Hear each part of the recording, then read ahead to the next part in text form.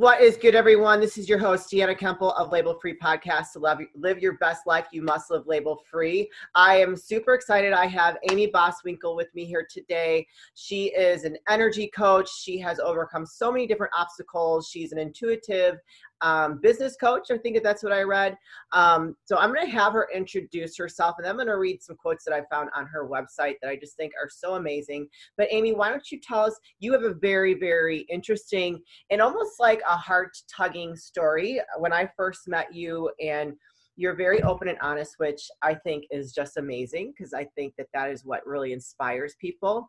So please introduce yourself and tell us a little bit about your background. Absolutely. Oh my goodness, Deanna. Thank you so much for allowing me to be a guest on Label Free Podcast. I'm so excited to share my journey with everybody today and be connected to you again. I just think the world of you. Before I get started. I just wanted to make sure I said that to you. Hi, everybody. I'm Amy Boswinkle, and I am an intuitive and a women's energetic mindset marketing and strategy business coach. I have a bachelor's degree in psychology. I am a certified NLP master practitioner. NLP stands for Neuro-Linguistic Programming. I am also a certified RMT, which stands for Reiki Master Teacher.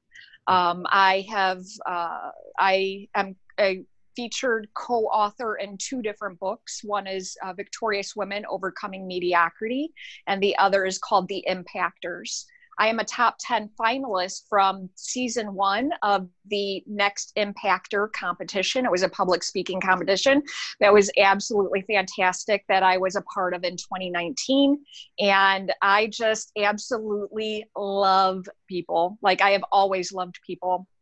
However, I wasn't always as open and as talkative and communicative as I am today, because to take you back a little bit in my timeline, I have suffered from childhood sexual abuse starting at age 3. At age 3, I did know that I had a gift. I wouldn't have said it was a gift at age 3, but my great grandmother was passing away from cancer. And I remember I would climb up into her bed and I would get messages in the corner of the room was an angel. Wow. And the angel would tell me messages to tell to my great grandmother because she was afraid. And I told her, I remember very vividly that I told her that where she was going, there was going to be no more pain, that she would still be able to see us and be a part of our lives, and that she had really nothing at all to worry about. And I know that those conversations really helped her transition into the next world, and they certainly helped me as well. Make me cry. Oh, thank you, Deanna. So I lost my light. The sexual abuse that occurred was from a family member who told me to never tell, or nobody would love me anymore. So at age 3, I lost my voice. I was really afraid to express myself. I'm not saying that I never spoke ever, because that would be a fib. But it was very hard for me to talk to people and to tell them who I was. So things were always really surface level with me. Yeah. And it was always a struggle to be able to talk with people. I would get a lot of anxiety, and I would have to really think about what I was going to say before I could say it. And this actually presented itself as a problem when I was in first grade. I was 6 years old. My teachers thought that I was a special needs student because I couldn't talk. So I got sent to the special needs classroom where they learned that I didn't really belong there. But the beauty and the gift in that is that I think that was the first time that I realized that I actually really loved helping people. So being sent to that special needs classroom, there were only, maybe 5 or 6 students in there. But because I could go there, I got to thrive because I loved helping those kids. I can remember. That's amazing, especially if you're being victimized yourself. And I just want to sidetrack a little bit, because I'm very much into following, what's happening right now in our world with the whole pedophilia rings. And, I did a big event against human trafficking last year. And, it is very, very sad to hear how many young people are being victimized at a very young age, and a lot of times in their own homes. And I gotta give you a lot of credit for having the courage to talk about it, because it's a very taboo subject, and it actually makes me very angry. We're more concerned about this whole COVID nonsense, which, as someone who is, holistic and has a healthy outlook, we should be more focused on a lot of that stuff that's happening than this other stuff. So like, I applaud you, and my heart goes out to you for what you went through. And I think that it's important for you to keep telling your story. Thank you so much, Deanna. Thank you so much. Strongly about it. And I just I was looking forward to it. And when we were talking, the last time I saw you, we were talking, I wanted to hear more. And that's why I was just I was so determined to get you on here, and I want to hear you talk more. Absolutely. And I'm glad that you brought that up, because I am in agreement with you. This is such an important topic to be talking about. And I know that we need to be informed about what's going on in the world, but I think that a lot of the things going on in the world are bringing up a lot of traumas in people. Yes. People have been isolated.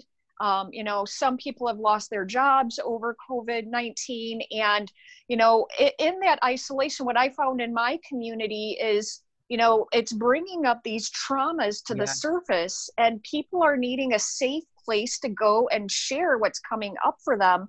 And what I also know is, and this is a part of my story too, that these traumas, when they're not addressed, when people are isolated and they're in their head a lot and they haven't created the right tools that allow for success to be inevitable in their life, when all they're doing is literally overthinking the problem over and over and over again, allowing it to take precedence in their mind, so that their mind goes into that third level high beta brainwave state where they're in survival mode. People are reverting to numbing agents such as alcohol, drugs, spending money, food, things of that nature. And having a safe space to be able to express that. I mean, my gosh, I don't know the exact statistics, but somebody was telling me the other day the amount of alcohol being drank right now is up over 50%. Oh yeah, I'm guilty of it. I mean, I'm more of a social drinker, but I'm guilty of it right now. Cause there's nothing else. I was working 12-hour days, and I loved it. I would take a train to the city, and I had no time to go out and party, cause I was working. And so I was very, I didn't drink anything for almost 5 months. And then when this hit, my shows were canceled that I was going to compete in.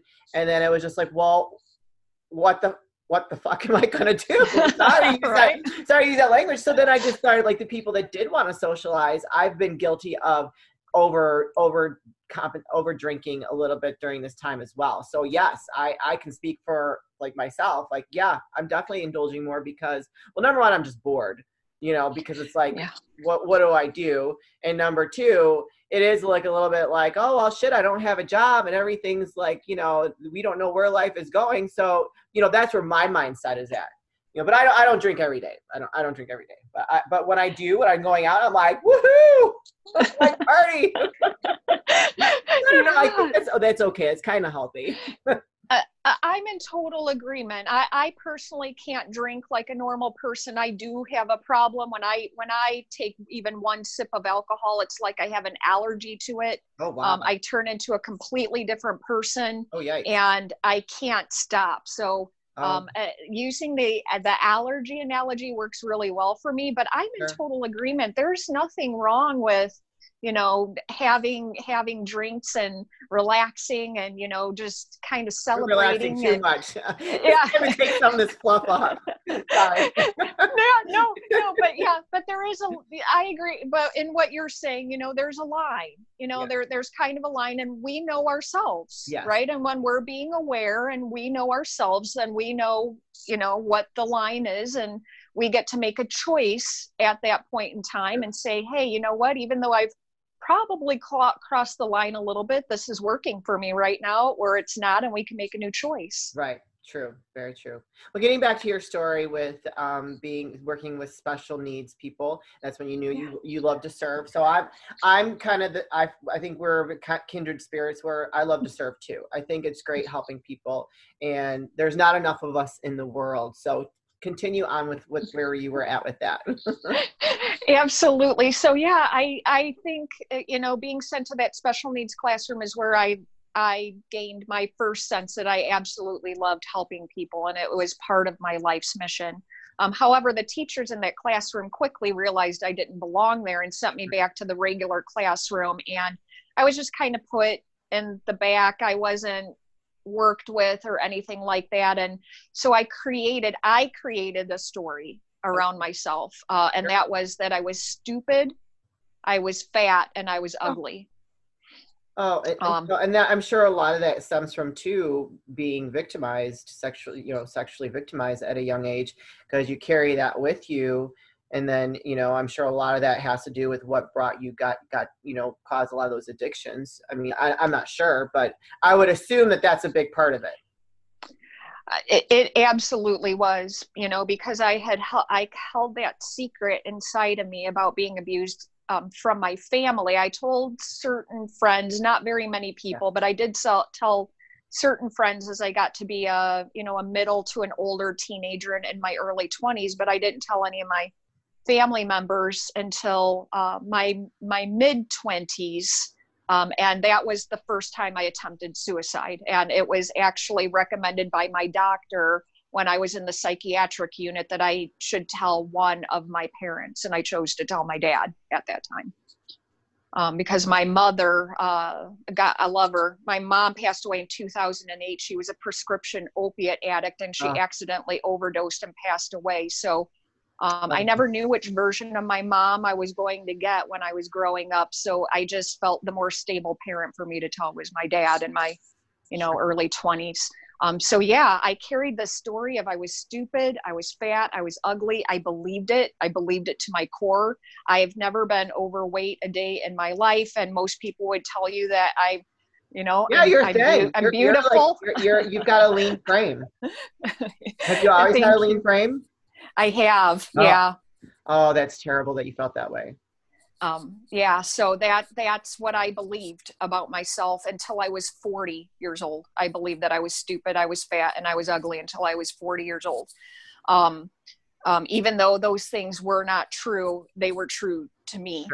Sure. And I became, in time, I graduated from high school. I wanted to go to college. I wanted to go away to college.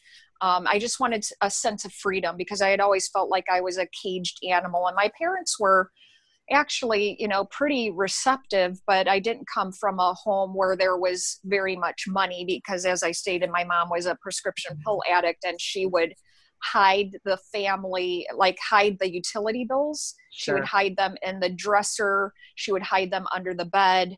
And tell my dad that she had paid them, and who knows where that money went. Sure. We never had anything. That's a true addict right there when they start doing stuff like that. That's yeah.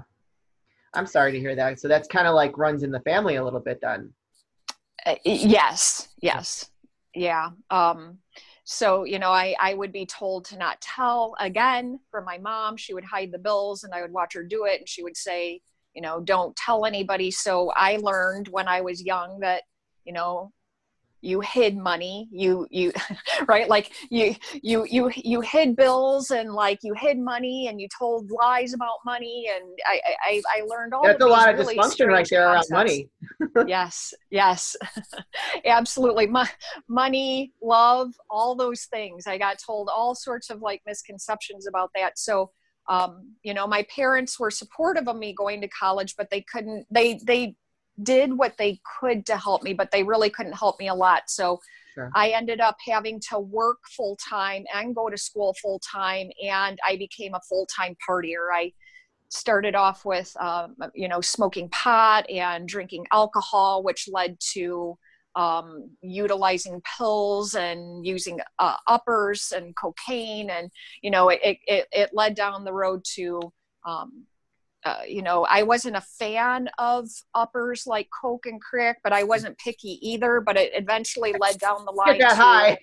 Yeah, right. Exactly. It's not funny, but like, back in my earlier days, I was a party girl, but it was not something that I ever took. Like I was like, oh, this is fun, for a minute, and then I'd be done with it. So like, I've tried Coke, and I did took some pills and here and there, but I was just like, I was never a fan. Like I was like, okay. So I know what that's like, but I've also had friends that went down that slippery slope, and I saw them just kind of fall down and get caught up in it. So, even though that did not, which I'm lucky did not happen to me, I've seen it happen to other people, and that's a rough road. Absolutely. And I'm in total agreement and watch people, go down that road. And I had, my own road that I walked down. Eventually it led me down the road of using heroin intravenously. I ended up getting 3 DUI. I did graduate from college. I am a very disciplined, throughout this all, I'm a very disciplined person. That never left me. I've always been a very disciplined and a very motivated person. And for a long time, I held this, and I would even say it was like a badge of honor. Like I'm a functional alcoholic. It was a badge of honor to me. I could go to work. I could pay my bills. I made sure I was fed and, taken care of. But every single night I was getting drunk. And as I stated, it eventually led down to the road. I graduated from college. I did get my bachelor's degree in psychology. I did, hold jobs. I'm, back then I thought I was a good employee. Looking back on it now, I wasn't the best employee, although, I did follow the rules, but sure. When you've been out all night drinking and, popping pills and stuff, you're not your best self when you go to work the next day. No. That's just the truth. Definitely not. Thank God those days are in the past. Yes, absolutely. Absolutely. Yeah. And so it just led down to the path of, becoming suicidal. I've attempted suicide multiple times. I have 3 DUIs. I ended up hanging out with gang members and driving to the projects of Chicago every night just to buy dope, where the color of my skin was the wrong color to be in certain neighborhoods, and finding myself in, crack houses and all sorts of situations that just went against it. And the thing is that, to look at me and to be with me, even those, the people that I hung out with were always like, why are you doing this? You're your energy, your intelligence, you've graduated from like, what is it? And the best I can tell you now that I have sobriety is that I was looking to numb out from dealing with the reality of what was the problems that were really going on in my life, because they were too mentally and emotionally painful for me to deal with at that time. Yeah. I think that's true for a lot of people, though. I mean, typically when people are self-medicating, they're trying to escape, they don't want to feel those things. I mean, when my husband passed away, like I self-medicated for a minute, and then I had to shake myself okay, it's time just to close that chapter, accept what you can, and, forgive, move on, so I had to come to a place of forgiveness. And, this was 4 years ago. I mean, I was just drinking a lot. And in the last part of that whole grieving process for me was I actually shut myself into my home, and throughout Christmas, and I just had to grieve. I just had to feel it, because right when he passed, I just kept going. You just hear what you were doing, you just keep going and trying to numb it. I mean, I just kept going. I kept myself extremely busy, and then I finally just had to just deal with it. And that was tough. When you finally force yourself to deal with it, but it's good. I mean, this is how we grow, and this is how we become. You get that light back. You definitely have a good energy, a great aura. When I met you, I was like, oh, I love her. I just love it. I can even see it coming through the screen right now. So, I mean, thank God that you will overcome all those things and you have the story to tell. So, Well, let's talk more but now about your business and what you do. Like all these things have brought you to this place. And I think, wait. I want to read the quote I saw. Okay. I was like, oh my gosh, I was reading your website. Love will change the nation. The nation starts within you. I love that. I mean, that's like a very powerful statement considering what the state of our nation is in right now, you know? Yeah, absolutely. And I'm in total agreement, Deanna. What I've learned on my own journey is that I had to learn to love myself. Yeah. And that was something that I had never been taught. It's something that I didn't know how to do. It was a concept and a philosophy that I had never heard of before. Sure. So once I started the healing process on the physical level, and I started to gain my physical health back, because at the end there, I did have extensive liver damage, and I did have a doctor look me in the eyes and tell me that I was going to die. Oh, yikes. Okay.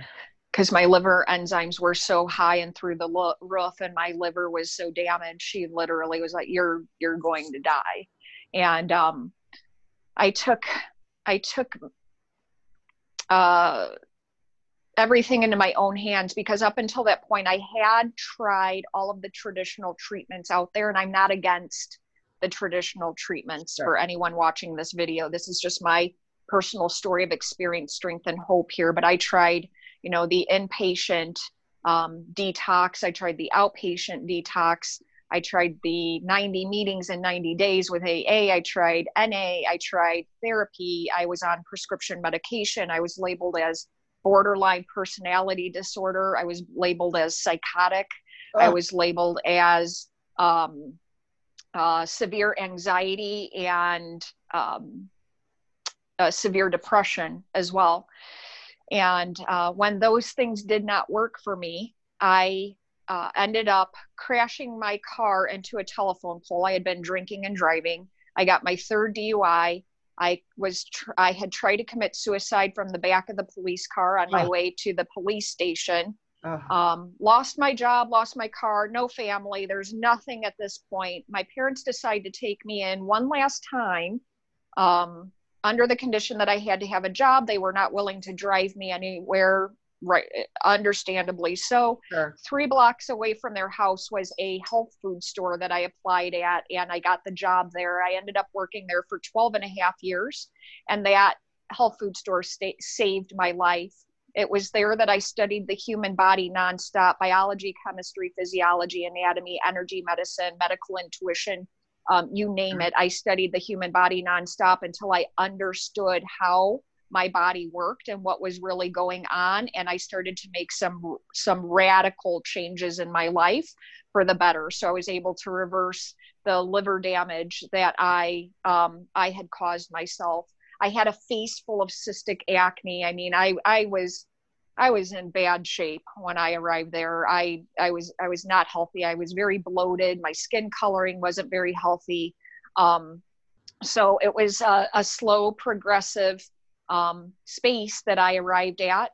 I developed my 5-step approach, which is in my first book, Victorious Women Overcoming Mediocrity. The story in there is called Darkness, Darkness Everywhere. So my 5-step approach to health is in there. The 5 steps that I utilized myself in the 12 and a half years that I worked at that health food store, when I would get customers who would come in and they were willing to try certain things that I worked with over and over and over again. It was a really simple and easy process that I could take them through. Sure. And that was to watch your sugar and carbs, to look at candida, to see how much inflammation you have going on and see if the inflammation markers in the DNA have been turned on, to watch digestive distress, and to look at adrenal fatigue. So those were the 5 things that I found that when I addressed myself, it would help most healthy people who are looking to upgrade their lifestyle.